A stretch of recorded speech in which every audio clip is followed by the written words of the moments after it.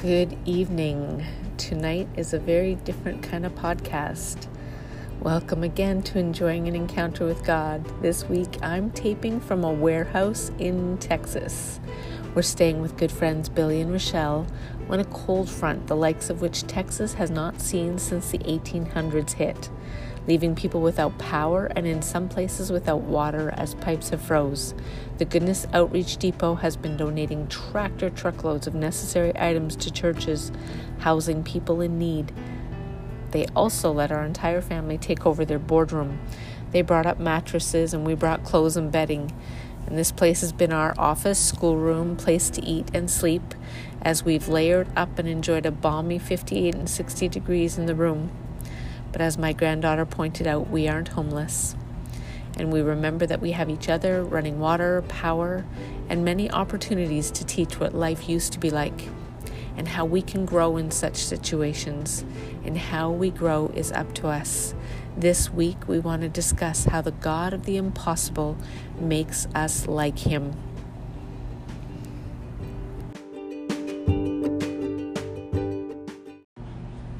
Lord, we invite you into this time right now, thanking you that you use all things to make us like you. We want to be more like you, so we invite you to show us all the areas that need work, and we surrender. We declare today that we will not keep any areas of our heart from you. You tell us many times of how you uphold us, you carry us, you lift us up, you rescue us, you love us. Thank you for being such a God of love. Help us to remember that like any parent who requires things of their children to grow, so too do you of us. You tell us to make every effort to add to our faith goodness, to goodness knowledge. You tell us to take thoughts captive, to love justice and mercy and pray continually, to be humble.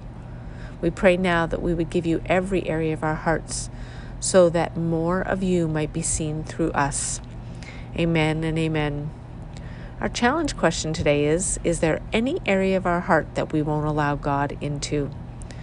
It's a question we might want to take a minute and ask ourselves honestly.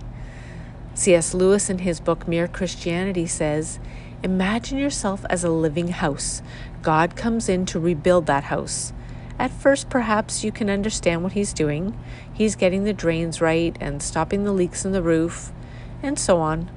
You knew that those jobs needed doing, and so you're not surprised, but presently He starts knocking the house about in a way that hurts abominably and does not seem to make any sense.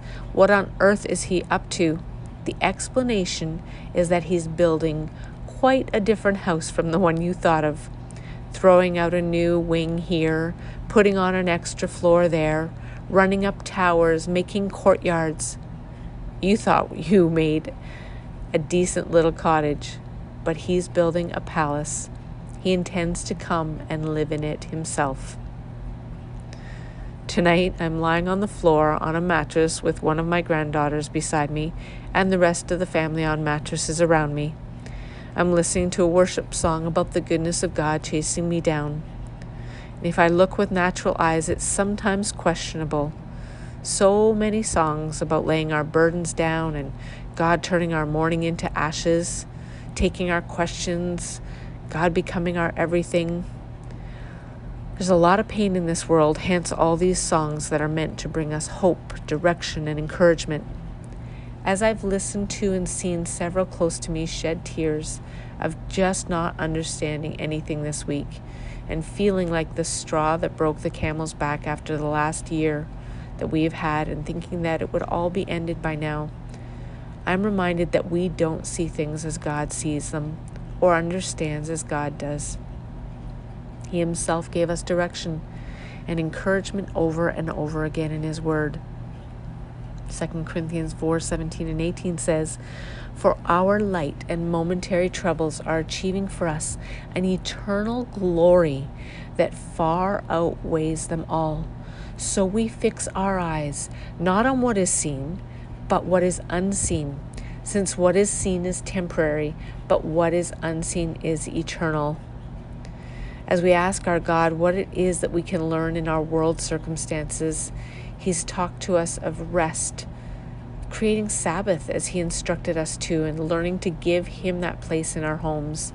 He's shown us more of the need to care for others and be aware of their pain, of being aware of mental health of ourselves and others, of the care of our elderly and how the homes that they've been in have often not been places of care or safety.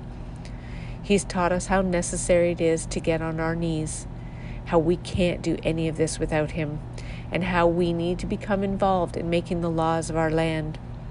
He's taught us about the levels of depravity and evil that many didn't even know about before this, and how there's so much happening that we are unaware of. John 13:7 reminds us, "You do not realize now what I am doing, but later you will understand." Talking to a parent recently about learning and being comfortable in our own skin and how we grow, she mentioned additional obstacles that the enemy has introduced to children today that they never had to deal with. With the onset of so much talk of gender options, this wise parent recently told their small child who said they were so confused, "You don't need to be confused. You can rest knowing that God is not the author of confusion. He made you just the way you are. God does not make mistakes. The things that are yours to consider are what He wants you to do with who you are and who He created you to be. But again, this is not to be a confusion. He will lead you to it. Don't be afraid. Just love Him and know Him and trust Him." Philippians 1:6 says, "Being confident of this very thing, that He who began a good work in us will carry it on to completion until the day of Jesus Christ." Again, C.S. Lewis reminds us, the more we let God take us over, the more truly ourselves we become. Because He made us. He invented us. He invented all the different people that you and I were intended to be. It's when I turn to Christ, when I give up myself to His personality, that I first begin to have a real personality of my own. We remember that, and so let's pray together. God, we exalt You. We thank You that surrender to You brings life and growth and power and invites more of Your presence. God, we choose to hold on to faith and a good conscience. We pray for our brothers and sisters who are angry and disappointed or feeling hopeless, and ourselves. We pray that they will not let go of our faith and trust, so that we and they will not have shipwrecked faith. We give You areas of confusion about things that are happening, knowing that confusion is not of You. We remember that Christ saying His soul was overwhelmed to the point of death. Yet not His will, but Yours be done.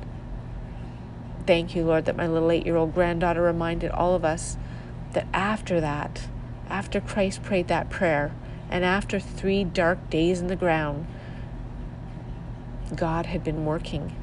Help us to remember that You are always at work for our good and for the good of Your people, knowing that good doesn't always look like we think or want it to. But just like Joseph in Genesis 50:20, he was able to declare, and so are we, You intended it to harm me, but God meant it for good. God, we thank You that You always intend for our growth and our good. Things that are happening, You will use for Your purposes when we yield to trusting You and Your purposes. We pray for those, Lord, in the name of Jesus, that are in confusion. We ask that You would be their light. You would be their life. Thank You that You are their salvation. You are our salvation.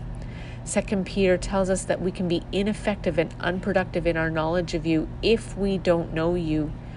We can't be made like You. Our whole lives will be less influential, less effective, and of little purpose.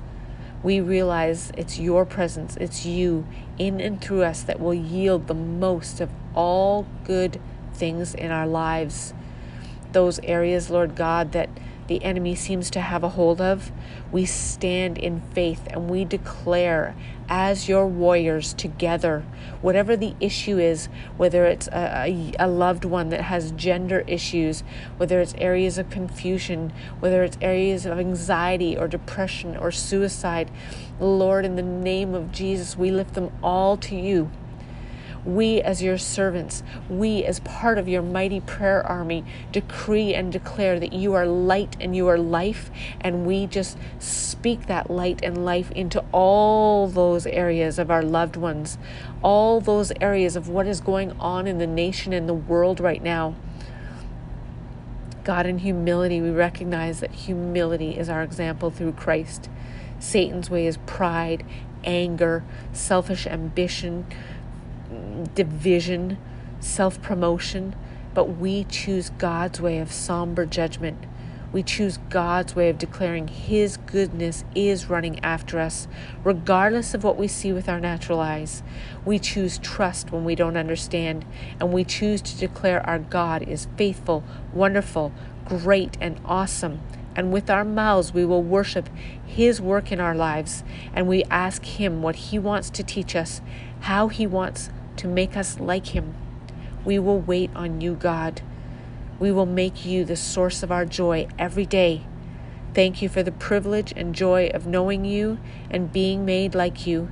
Even as we cry, even as we have tears and sorrow and don't understand, we still lift up your name.